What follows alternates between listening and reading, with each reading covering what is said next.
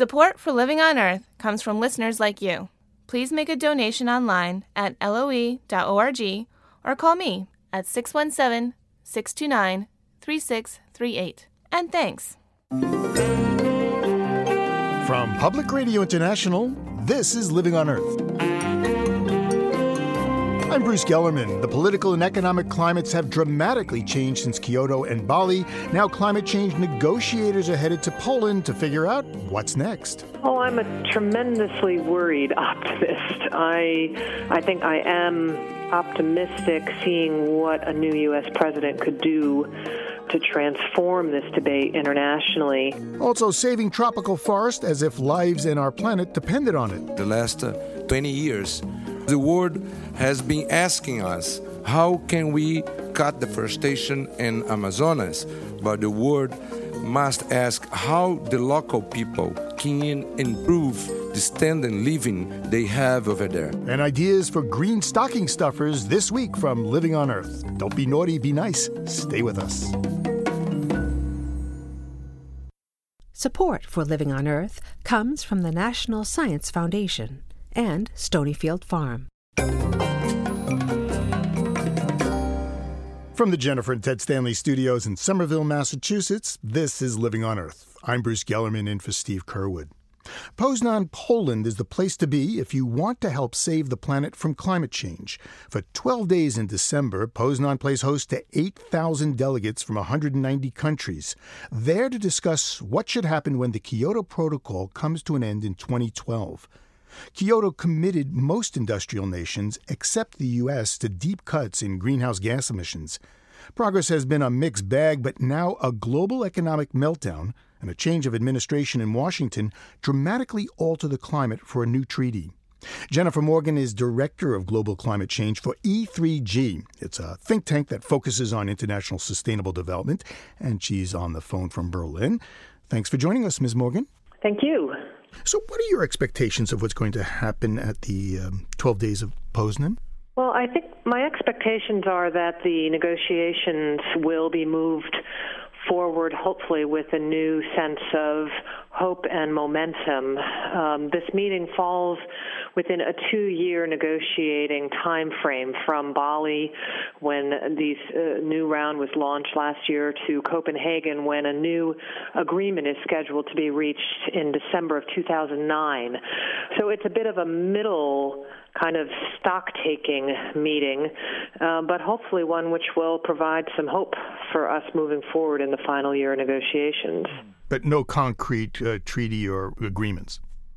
No, the way that the negotiations are scheduled is that this one is really about getting all of the ideas out on the table, on understanding countries' positions more, but no final outcome is expected here. It's just a year too early. We need one more year to get everything done. But, it's interesting because the world hasn't even met the commitments to cut emissions under Kyoto. I'm feeling pretty confident that the European Union will meet its commitments, that Japan will meet its commitments, and that pretty much all of the industrialized countries, perhaps except for Canada, will in the end meet the targets that they agreed upon in Kyoto. We're just in the middle or kind of getting started on that. We'll know in 2012. But Italy's emissions are actually up 13%. The United States, which is not a signatory to Kyoto, has an increase of 14% over 1990 levels. The way that the Kyoto Protocol works is that countries should reduce as much as possible or meet the substantial part of their reduction targets domestically through domestic reductions, but they are also allowed to invest in projects in developing countries that reduce emissions and then use those credits that they generate from those projects towards meeting their own targets. So it's a bit of an investment in developing countries. And I believe that Italy has a pretty ambitious program on that in order to make up the gap of what it hasn't done domestically. So, and as far as the United States goes, well, that is the big question, is how the new Obama administration will hopefully come in and turn around the tide of rising emissions in the United States. Mm-hmm. Of course, Mr. Obama is not going to Poznan, and nor is he sending a delegation there. That's correct. I think he has stated quite clearly that we have one president at a time, and in his video message recently that he gave to Governor Schwarzenegger's meeting, I think he made it clear he knows that the Poznan meeting is taking place. He's noted that the work of the negotiators there is important for the planet, but we can expect him to engage once he's taken office, and I think that seems like the right thing to do to me. Well, you spoke of hope and momentum. How much is pie in the sky? Ivo de Boer, who's the head of the Climate Change Secretariat for the United Nations, has said that lowered oil prices will mean less of an incentive to invest in renewables. The economies of the world are tanking. Will companies and countries want to invest in costly emission cuts?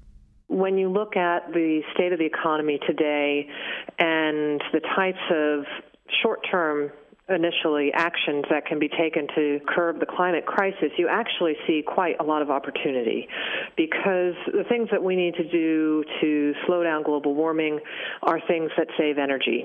For example, if you're looking at the government pumping billions of dollars into the economy, then it would make a lot of sense for that money to be going into new train systems in the United States to get cars off the road and reduce dependency on oil and curb emissions. Energy efficiency programs for low-income housing to save money, create new jobs. Leaders really have to have all of these goals in mind. They cannot operate in a business-as-usual world anymore where we just continue to pump money into old technologies, whether they be cars or infrastructure or anything else. Do you expect the United States will become a signatory to a new climate treaty next year? I do expect that. I certainly hope it. I think that the way that these negotiations were launched last year, even with a Bush administration, they were done so in a way that there is a space for the United States to engage, both in looking at what its own emission reduction targets could be, but also how it can cooperate globally with other countries to move forward on tackling climate change and building the base for a low-carbon economy. Ms. Morgan, you're an optimist. Oh, I'm a tremendously worried optimist. I think I am optimistic seeing what a new U.S. president could do to transform this debate internationally. But I think that the moment is hopefully there where the economic realities come together with the scientific realities to move forward. That doesn't mean that this isn't a massive challenge that won't require all of us to come together and try and tackle it. But I think that the issue is so fundamental to the future of the planet that my hope is that leaders will get it. Well, Ms. Morgan, thanks a lot. I really appreciate it. You're very welcome. Jennifer Morgan is Director of Global Climate Change for the think tank E3G. One of the most powerful tools in the fight against climate change is the tree. A tree removes carbon dioxide from the atmosphere during photosynthesis and stores it. But if you cut a tree down, the CO2 is released back into the air, which is why the world needs to preserve its vast tropical forests. Cutting them down releases 20% of global carbon dioxide emissions each year. Now, in a bid to curb deforestation, governors from tropical regions have joined with their American counterparts. Living on Earth's Ingrid Lobet reports. It's no secret that many U.S. states are frustrated by the federal government's lack of action on climate change. Some states have been moving ahead with policy on their own. And in recent days, 3 U.S. governors, led by California's Arnold Schwarzenegger, went one step further. They held state-to-state talks with governors of major rainforest provinces in Brazil and Indonesia. Peter Seligman of Conservation International noted the occasion. This is an absolutely remarkable gathering, one of those tipping point moments when you have the governors of states that control over 50% of the tropical forests on Earth gathering to sign agreements with the governors of California, Wisconsin, and Illinois. At a climate summit in Los Angeles, the Brazilian, Indonesian, and American states signed an agreement to cooperate to preserve tropical forests. They also agreed to work together on the sticky issues of quantifying and monitoring what's being preserved. Forests hold an immense amount of carbon. If tropical regions can guarantee forest protection, they can sell carbon credits to U.S. industry. The devil, all agree, is in the technical details. How do you come up with real, measurable, permanent, and verifiable agreements? The presence of governors from Indonesia and Brazil was significant because these two countries are among the top 5 emitters of CO2 in the world. China and the United States rank 1 and 2. And nearly all of Indonesia and Brazil's emissions come from forest loss. Governor Eduardo Braga heads the largest forested state in the world, Amazonas, in Brazil. It's like 2.5 times the size of the Texas. He said the people who live alongside the forest in Brazil are his nation's most desperate, with incomes only a fraction of the Brazilian national average. Who lives by the forest? They are the really guardians of our environment. They have $1,000 a year as per capita income. So they are really poor. Braga says he needs no convincing that working together with industrialized nations is essential. In fact, he says it's overdue. The last 20 years, our people are waiting for new answers from the world about the forest. Because the world has been asking us, how can we cut deforestation in Amazonas? But the world must ask how the local people can improve the standard of living they have over there. Braga is already working with the Marriott hotel chain on one income-producing forest protection project. Ana Julia Carepa is governor of the neighboring Brazilian state of Pará, where deforestation has been rampant. Satellite monitors are now a help, but she says she awaits the day when her residents can make more money protecting the forest than cutting it. We want to create reforestation as an economic alternative. We want to reforest 1 billion trees in 5 years. The governor of the Indonesian province of Aceh has already struck the first rainforest for carbon credit agreement with a conservation group.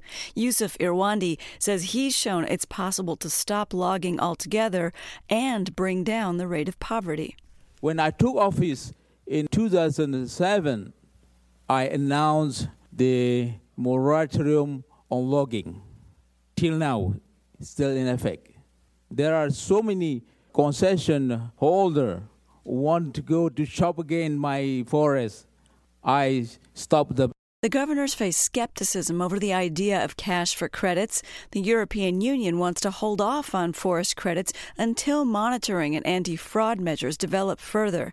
And some indigenous advocates are concerned that forest credits could mean newly valuable forest could be taken away from native people. But the Indonesian, Brazilian, and U.S. governors at the summit say they're pleased to be one step closer to admitting forest credits into an American carbon market. They hope their state-to-state diplomacy will send a message to national-level leaders at climate change talks in Poznan and later Copenhagen that the issue of forest carbon is not too hot to handle. For Living on Earth, I'm Ingrid Lobet in Los Angeles.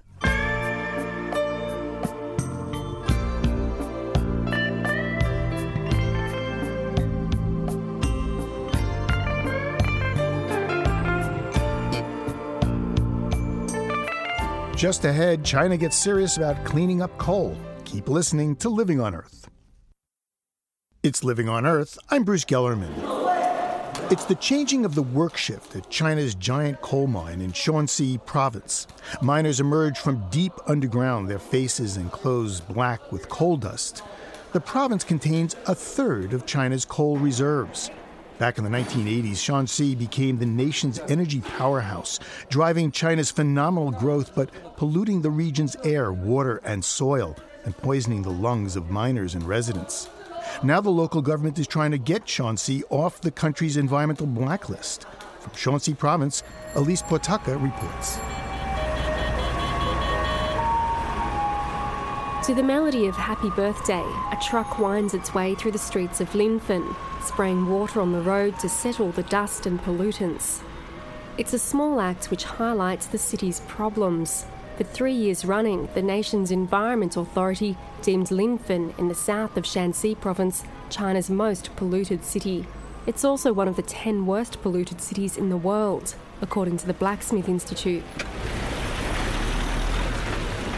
From his modest house on the edge of town, Wang Zhang points down the lane. The air pollution here is very bad. In the afternoon, even people standing just over there, you can't see them clearly.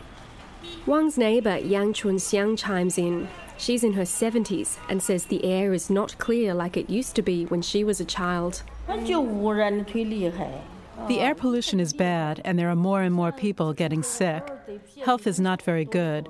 There's no chance for people here to be fit and well. And while Linfen might be the worst, it's certainly not the only polluted city in Shanxi. The province's capital, Taiyuan, is covered in a brown layer of smog. The land here is a patchwork of farmland, coal and bauxite mines, power stations, chemical factories and metal foundries. The Fen River is the heart of Taiyuan, running right through the centre. On a bridge crossing the river, signs are posted saying no fishing. 3 locals dangle fishing lines into the water below. Just not far away, dead fish drift, their white bellies turned skywards. The fishermen say they aren't worried about pollution and that the fish are okay to eat. But Cao Haixia, a researcher from the Shanxi Energy Economic Research Institute, says the Fen River is far from healthy. The Fen River is severely polluted. In the 40s and 50s, the river's water level was really high and boats could travel up and down it. Now many of its tributaries have dried up. In Shanxi, 70% of waterways are polluted. 50% of these are seriously polluted and can't be used. And Tao also backs up the assertions of the people in Linfen, who say air quality has deteriorated there. Atmospheric pollution is very serious, and respiratory illnesses in Shanxi are common. Cancer rates among residents are also high. But with Linfen's pollution drawing international attention to Shanxi, the Chinese central government and local authorities have rolled into action. They've installed scrubbers on coal-fired power plants, closed mines and older factories, and they're now trying out a new tax program with the coal industry. Cao Haixia explains.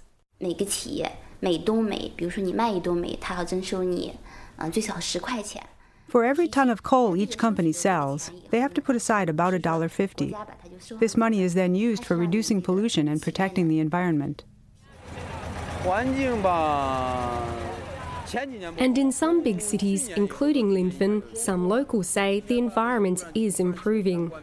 These workers building a road in Linfen say many of the worst factories have closed and the air is much better than 2 or 3 years ago. Taxi driver Xiao Hui sees the same thing. At least now he says he can see the sun.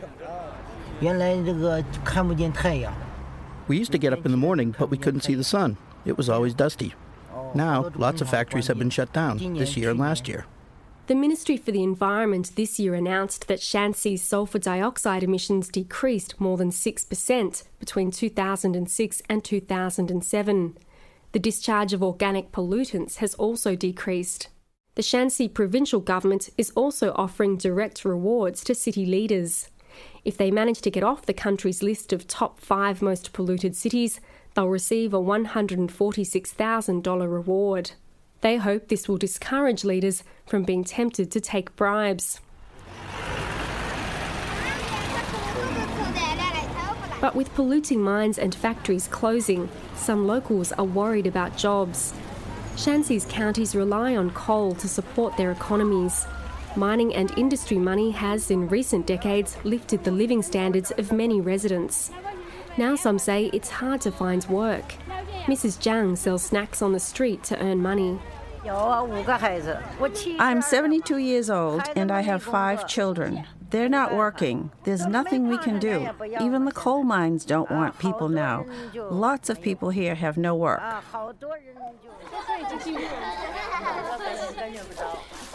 In areas outside the cities, it can be even tougher. This villager says neither she nor her husband have work, and she says the air here is still just as polluted as before. No one cares about life in the villages, she says. The situation here is symbolic of China's larger struggle to lift people out of poverty whilst protecting the environment. Change is happening, but the government admits that the benefits aren't always evenly distributed. But if in the next few years, a place with as many challenges as Shanxi can manage to successfully transform its environment and economy, it could act as a blueprint for the rest of the country. For Living on Earth, I'm Elise Portaka in Shanxi. Coming up, robosaurs roam the aisles of toy stores. Dinosaurs get a new lease on life thanks to robotics. But first, this cool fix for a hot planet from Jessica Elise Smith. Hawaii is leading the race to use the sun's rays to heat household water. With so much sun and nearly all of its fuel imported, the state has much reason to put down the oil and soak up the sun. Hawaii's legislature has passed a measure requiring all new homes to have solar rooftop water heaters beginning in 2010. This puts Hawaii in the lead for solar hot water. Most people in Hawaii have electric hot water heaters, and unlike most states, Hawaii gets almost 75% of its electricity from petroleum-powered plants. Water heating can account for nearly a third of a homeowner's electric bill in Hawaii, so going solar could mean a sizable monetary and petroleum savings.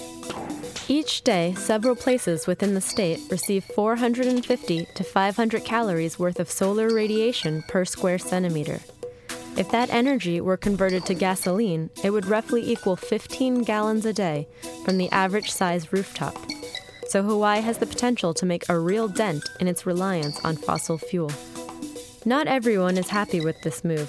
Some people fear the bill could lead to a slew of hastily built systems of poor quality.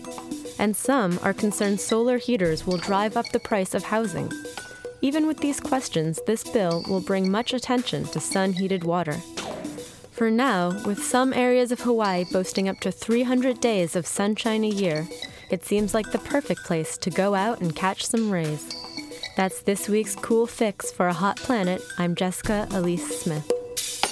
And if you have a cool fix for a hot planet, we'd like to know about it. If we use your idea on the air, we'll send you a sleek, cool blue Living on Earth tire gauge. Keep your tires properly inflated and you could save over $280 a year in fuel costs. That's according to a study done at Carnegie Mellon University. Call our listener line at 800-218-9988. That's 800-218-9988. Or email coolfix, that's one word, at LOE.org. That's coolfix at LOE.org.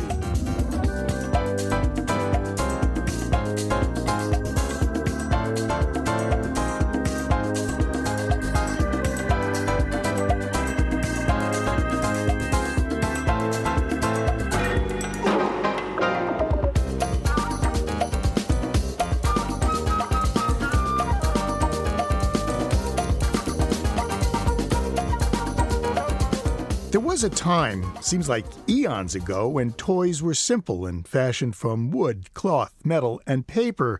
But times have changed and toy technology has evolved. The Japanese toy maker Yugobi is one of the companies leading the way with a new generation of Toyosaurus, as Spectrum Radio's Prachi Patel Pred reports. When Yugobi announced that Pleo, the robotic dinosaur, would hit store shelves in late 2007, parents of pet-loving kids rejoiced. No more hair on the couch or litter boxes to clean. Puppy-sized Pleo would be an ideal pet, cute and friendly without the needs of a live animal. 12-year-old Nadia Nee was intrigued. Pleo could walk around and it wouldn't walk off the table. Like, we tested that a lot. And it would squirm when you hung it by its tail. And it would sometimes, skid a lot. I like when it would go on the wood floor sometimes. Oh, and you could tickle its feet. California-based Yugobi calls its products life forms. The company's goal is to create lifelike creatures using state-of-the-art robotics technologies. Pleo has 6 microprocessor chips, a camera, 14 motors, 2 microphones, and 8 skin sensors. It responds to touch and voice, cries when it's hungry, goes to sleep when it's tired, and likes to cuddle. As 9-year-old Misha Ni found out, Pleo can also occasionally surprise you. Oh, once she snuggled up with one of my stuffed animals and then fell asleep with it. And there's one other time when she was in my room, she stood on 2 legs and said, "Ta-da." Pleo is turning out to be one popular dinosaur robot, and it seems to have set off a trend. Oh, there's absolutely a dinosaur toy trend this year. There's a lot of dinosaurs that are robotic playmates. Renee Rice is a trend specialist for the Toy Industry Association. She says that many parents are looking for science and discovery toys. Dinosaurs fit the bill, and all the better if kids can interact with them. Kids are growing up looking for interactive toys that will react to them, and parents are looking for products that actually respond to a child and the child can actually use their imagination to play with. Now other major toy manufacturers are looking for a piece of the pie. Take Spike, the Ultra dinosaur from Mattel's Fisher-Price division. Remote-controlled Spike is designed for 3 to 8-year-olds. It stomps around, roars, rears up its front legs, and flashes the spikes on its back. Then there's the D-Rex, which Mattel calls the ultimate pet for boys. D-Rex is ferocious and loyal. It responds to voice and touch, makes over 100 noises, wags its tail, and even guards its owner's room. Or perhaps you want more cute and cuddly options. Nothing says cute more than a soft, gentle baby Triceratops. Playschool's Kota the Triceratops moves its head, blinks, and roars. And kids can hop on and pretend to ride it. All those fancy robotics come at a price. Kota costs about $300, while Spike and D-Rex are about $150 apiece. Pleo, the most sophisticated of the bunch, tops the list at about $350. A recent free software download from Ugobi's website gives the toy the ability to learn. So every Pleo can develop a unique personality based on how it's treated. One problem with Pleo so far seems to be the rechargeable battery that runs for about half an hour and then needs a 3-hour recharge. And even with all the bells and whistles, the creature's appeal is limited. I thought it was cool when I first got it, but after playing with it for a while, it sort of got really repetitive. But if your kids ask for a pet this year, and you dread the care, feeding, and cost of a real animal, a robotic dinosaur just might be the easy way out. For Living on Earth, I'm Prachi Patel-Pred. Sounds like a perfect pet for the White House. Our story on robotic dinosaurs comes to us courtesy of Spectrum Radio, the broadcast edition of IEEE Spectrum, the magazine of technology insiders. Maybe a Robosaurus isn't what Santa has in store for you this year. Perhaps you're looking for something ever greener, something more environmentally sound. Well, the folks at Living on Earth have made a list and checked it twice. Happy holiday. My suggestion for a green holiday gift is a wallet or bag from Used Rubber USA. They make their products from recycled rubber tires. I carry a tiny purse that I bought from their original store on Haight Street in San Francisco years ago. It's just the right size for some cash, a few cards, and a subway pass. It's sleek, waterproof, and recycled. What could be better?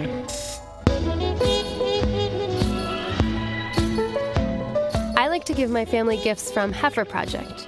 It's an organization that gives livestock to needy people around the world so that they can grow their own food and provide for themselves. The way it works is that I give a donation and my family gets a card saying I've bought bunnies or geese or honeybees in honor of them.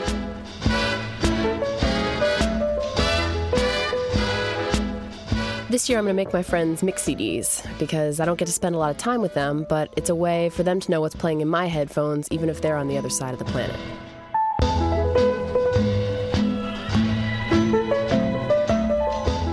I am a keen gardener, so I like to both give and be given seeds. They're always welcome for me. And if you like to garden, one thing you can do is pot up crocuses, iris, daffodils, paper whites, hyacinths, lily of the valley, scilla, any of those things. You can put in little pots and they'll flower early in the year. At nativeseeds.org, you can buy your loved ones a packet of seeds that'll grow traditional crops.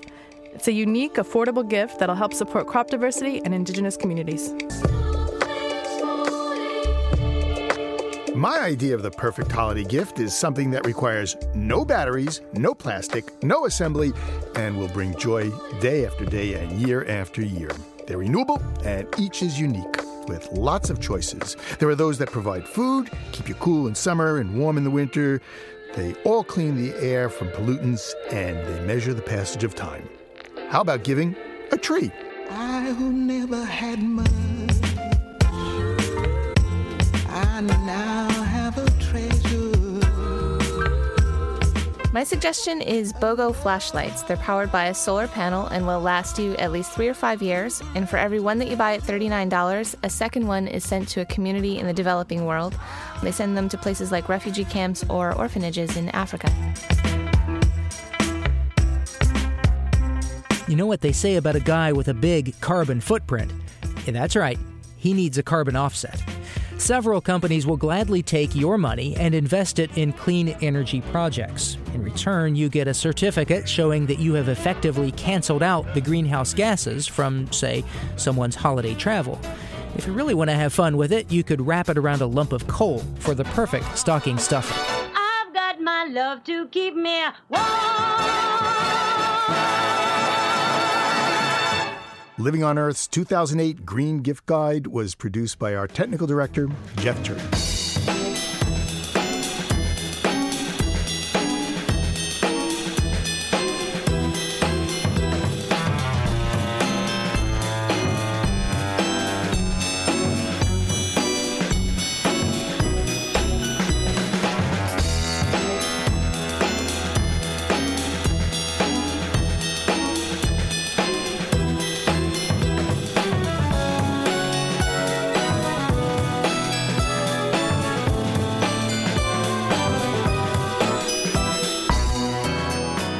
Coming up, a rare breed of farmer tends her endangered flocks. So typically a commercial farm might raise all one bird like a New Holland. So what we'll be doing next season is bringing in most likely a chocolate turkey, which is on a critical list. Saving our heritage one turkey at a time. Keep listening to Living on Earth. Support for the Environmental Health Desk at Living on Earth comes from the Cedar Tree Foundation. Support also comes from the Richard and Rhoda Goldman Fund for coverage of population and the environment, and from Gilman Ordway for coverage of conservation and environmental change. This is Living on Earth on PRI, Public Radio International. It's Living on Earth. I'm Bruce Gellerman. It was poet Ogden Nash who wrote, "I think that I shall never see a billboard lovely as a tree." Well, if Ogden Nash were alive today and took a trip to Times Square in New York City, he might get quite a surprise, as Living on Earth's Jesse Martin reports. Times Square. There's nowhere else in the world quite like it. Stand on the corner of 7th Avenue and 42nd Street. Look in any direction, day or night, and you'll face a wall of flashing billboards and glowing LED screens. Some people love it. I'm from New York City, and I love Times Square. It's awesome. Action, energy, everything. Awesome. And some don't. Oh my good Lord. During the holidays, avoid it at all costs. If I have a choice, I don't come to Midtown. But starting in December, there'll be a new glowing billboard in Times Square. One that really stands out. And not because it's the biggest or the brightest. It's the first of its kind, so it is completely unique, and it will be, 100% driven by wind and sun, and it will shine hopefully a very bright light on Broadway. That's Ron Pateski. He's Senior Vice President for Marketing at Ricoh, the company that's building the eco-friendly sign. 16 wind turbines will be stacked in towers on either side of the billboard. They're specially designed to use the quirky winds in Times Square, and they work at wind speeds as low as 5 miles an hour. Poteski says the billboard will also use any sunshine that makes it into the square, thanks to the 64 solar panels placed along the top of the sign. If there's not wind or sun for a period of time, we may not light. And as far as Ricoh is concerned, that's fine. This is a Ricoh advertisement. You know, it's certainly not a life or death situation if the light goes on. So we're fine. We think it's kind of cool. You know, worst case, you've got a lot of hot air in New York one way or the other. So we'll be fine. But Poteski doesn't think the billboard will go dark too often because it's equipped with batteries that can save up enough energy from the sun and wind to power the sign for 4 cloudy, still days. Ricoh estimates that running their billboard on wind and solar energy will save them $12,000 to $15,000 a month in energy costs. But Poteski insists that saving money isn't the company's main aim. So the reason that we've developed this Echo Board is to try to promulgate the idea that companies can be responsible and that companies can be creative in the way that they save energy. So, of course, a company like Ricoh or any other large company, we advertise, and we don't think our advertising should leave 1 ounce of carbon to hurt the environment. In fact, Ricoh estimates that by running their billboard on renewable power, they will prevent 18 tons of carbon dioxide from entering the atmosphere every year. And that impressed at least one New Yorker. If I knew that this wasn't just a big electric bill going on here, I don't think I would be as anti-Times Square. The Ricoh billboard is scheduled to have its grand opening on December the 4th, if the weather cooperates. For Living on Earth, I'm Jessie Martin.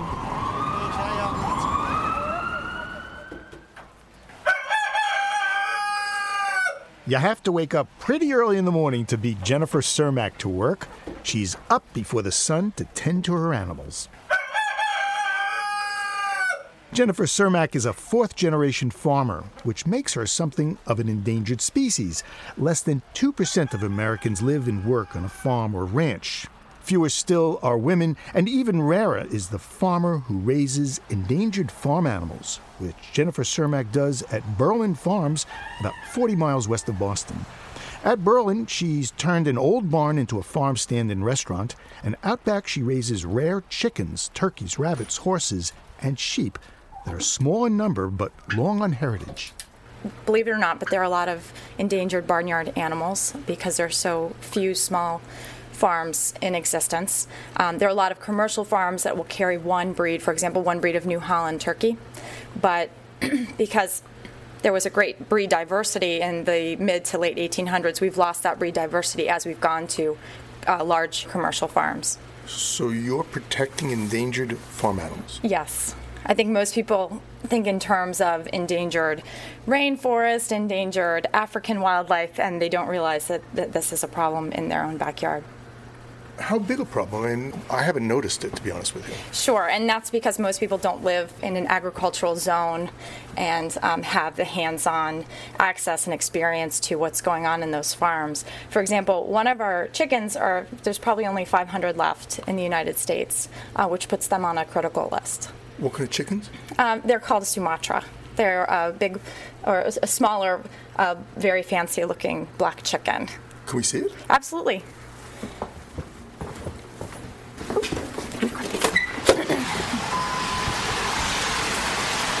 We have to see who'll come out because of the rain. I think everyone wants to stay indoors dry. We'll go fish them out.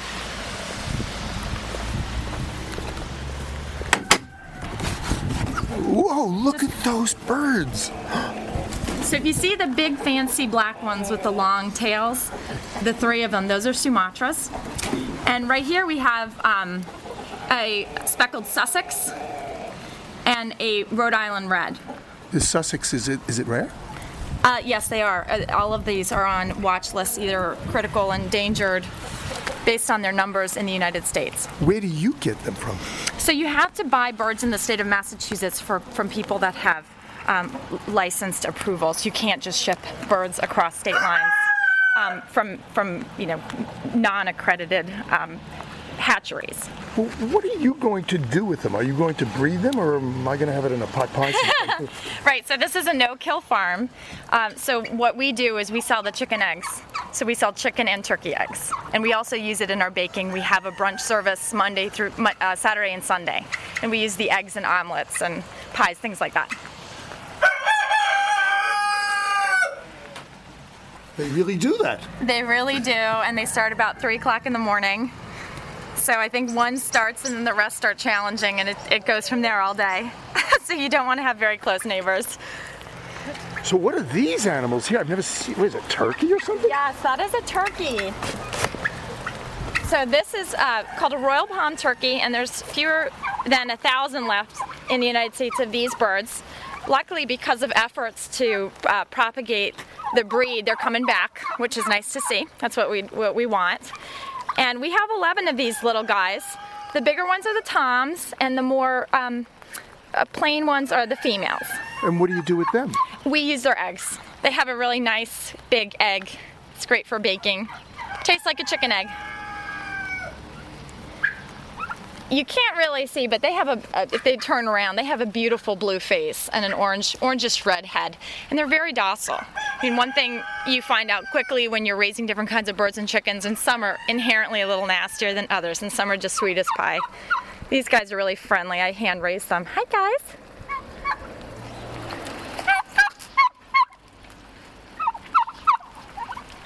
So typically a commercial farm might raise all one bird like a New Holland. So what we'll be doing next season is bringing in most likely a chocolate turkey, which is on a critical list. So because we're not required to provide 1,000 turkeys for the holiday season for table, we have the ability to bring in a few rare turkeys and raise them and breed them and let them live out their life expectancies and provide eggs.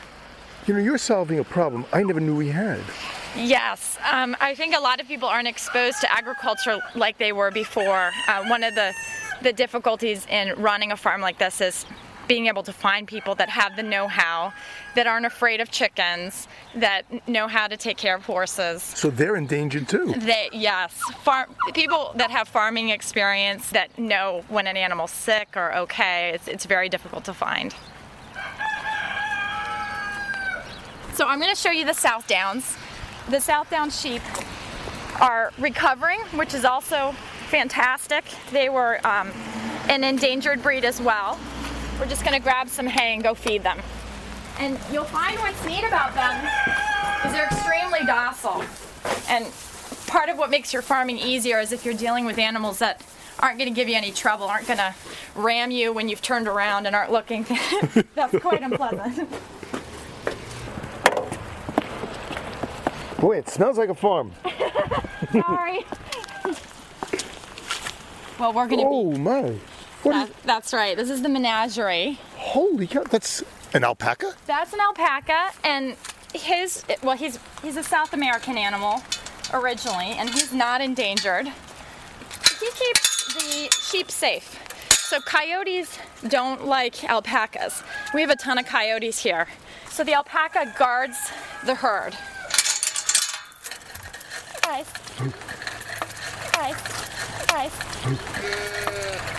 Yeah, good boy. So what will you do with the sheep? So we're going to breed them as well. Jennifer, if you could have one pair of animals that is endangered, what would it be? Well, I would have to say, and this is just because I was, one of those schoolgirls that took lessons out of elementary school, it would probably be the horses.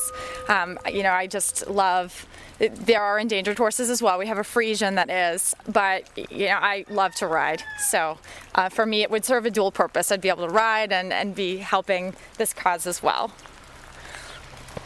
So was this a lifelong dream for you, or you just kind of woke up one day and said, I got to go save endangered farm animals? Well, I always say I have memories of memories. So I have memories of my grandparents and my great-grandparents and how they used to farm. And then when I would go visit them, what they were doing. When I was a child, my parents didn't have an active farm. Not until the 80s did we purchase a farm. But I would visit my grandmother and watch her canning, and she had a rabbit house where she kept her rabbits. Very no nonsense and down to earth. So I was, as a child, just observing this and really didn't appreciate what we had as far as how serene it was and how many skills they were teaching you. So as I got older, lived in the city of Boston, had very much, biotech desk life, I really realized that to round myself out and kind of get back to my roots, I wanted to live in an environment that was agricultural, and this meets that. So the other thing I really didn't know about being a farmer is you need to be a mechanic, and that's a little hard. So you have to be able to fix your own tractor, and I haven't learned how to do that yet, so that's my biggest trouble, because that thing breaks down every 5 minutes. So what you're looking at is a Polish. He doesn't have a lot of meat on him. He's a smaller chicken. Looks like almost what? I don't know what. I've never seen him. He does. He's pretty fancy looking. And you can see, which is probably why he's endangered, he's not one of these, big-breasted roasters that falls over on itself. And you can see these birds are a little more delicate than you'd expect at table. So what is he called? He's called a Polish. How many of those are there in this country, do you know? They're on a watch list. Maybe about 5,000, if I had to guess. Now, the USDA, yes. Does it categorize farm animals as endangered? Not that I'm aware of. I believe the Wildlife and Fisheries Organization categorizes native animals. And most of these breeds were brought over from England, Europe, Asia, 1800s, mid to late, and that's when the breed registries were started, and we started counting how many of a particular breed that we had. And obviously at that time, most people had chickens in their backyard and did maintain some amount of agriculture, so you could have breed diversity. And now big commercial farms aren't interested in maintaining these breeds, obviously because the economics aren't there for them.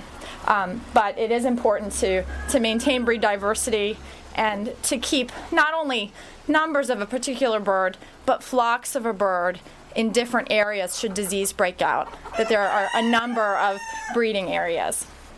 So this is really a treat that this can stay open to the public with people visiting and seeing these kinds of birds. Obviously, with a big commercial facility, you might not want someone off the street walking in carrying you don't know what on their shoes and making a large population of birds sick. I mean, some of these hatcheries have 300,000 birds. So you're kind of part of agro-tourism. That's right. That's right. I'm not sure how many people have heard that phrase, but people have very little exposure to agriculture, and now that's a new business, agritourism, showing people how to farm, giving them access to animals that they're not allowed to have in their neighborhoods, and providing them a large space that's serene where they can come with their families and enjoy themselves. What's challenging as an owner of one of these farms is the liability. You're taking families that may or may not have experience with animals, that may or may not be doing different things that put themselves at risk, whether it's in the simplest form, they don't even know they're looking at a chicken when they see these chickens. And it's great that you can tell them what they're looking at. And in others, you get people that just don't have judgment. And it's not wrapped in plastic. That's right. That's right. So yes, these guys have beaks and they peck and they have feelings. And the reason I believe these guys are not very aggressive is because we're very gentle with them. What is that? Oh, that's my phone. Oh, so you do have some modern technology. I do. I have my BlackBerry from work, so it keeps me on schedule. I probably have some reminder popping up about something. What's good about some modernization is I can find animals across the country that would be very difficult for me to source. So I can go on the internet and find a rare breed that's in Texas and know that there's a breeder there and talk to them about purchasing one of the animals. Hey, gang! What's going on? This is Bruce. They don't seem to care. They don't seem to care. They're very inquisitive. I try to see if there are any eggs. Anybody did any work? Nothing. So that's another point with the patience that it requires to care for some of these breeds. If you were a commercial chicken and you weren't putting out your egg quota because you're getting older, you'd get put to market. With us, if they have a slow day and they're not laying as many eggs, that's okay. And we're back to the cow barn. You got big plans. We do. We have a lot of work ahead of us. We've done our winterizing for the animals, so they're ready for winter. Their jackets are all in or ordered. And now we'll spend the winter making the basement look nice. You already got your music? Is it Christmas music already? It is. It is. It's Louis Armstrong.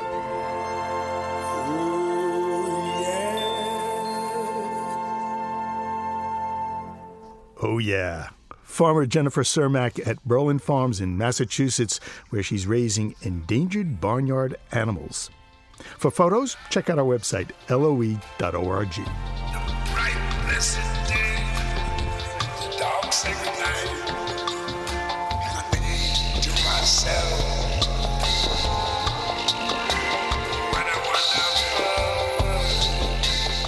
Living on Earth is produced by the World Media Foundation. Our crew includes Ashley Ahern, Bobby Bascom, Eileen Belinsky, Ingrid Lobet, Helen Palmer, Mitra Taj, and Jeff Young, with help from Sarah Calkins and Marilyn Gavoni. Our interns are Sandra Larson and Jesse Martin. Jeff Turton is our technical director. Allison Lirish-Dean composed our themes. You can find us at loe.org. Our executive producer is Steve Kerwood. I'm Bruce Gellerman. Thanks for listening. Funding for Living on Earth comes from the National Science Foundation, supporting coverage of emerging science, and Stonyfield Farm, organic yogurt and smoothies.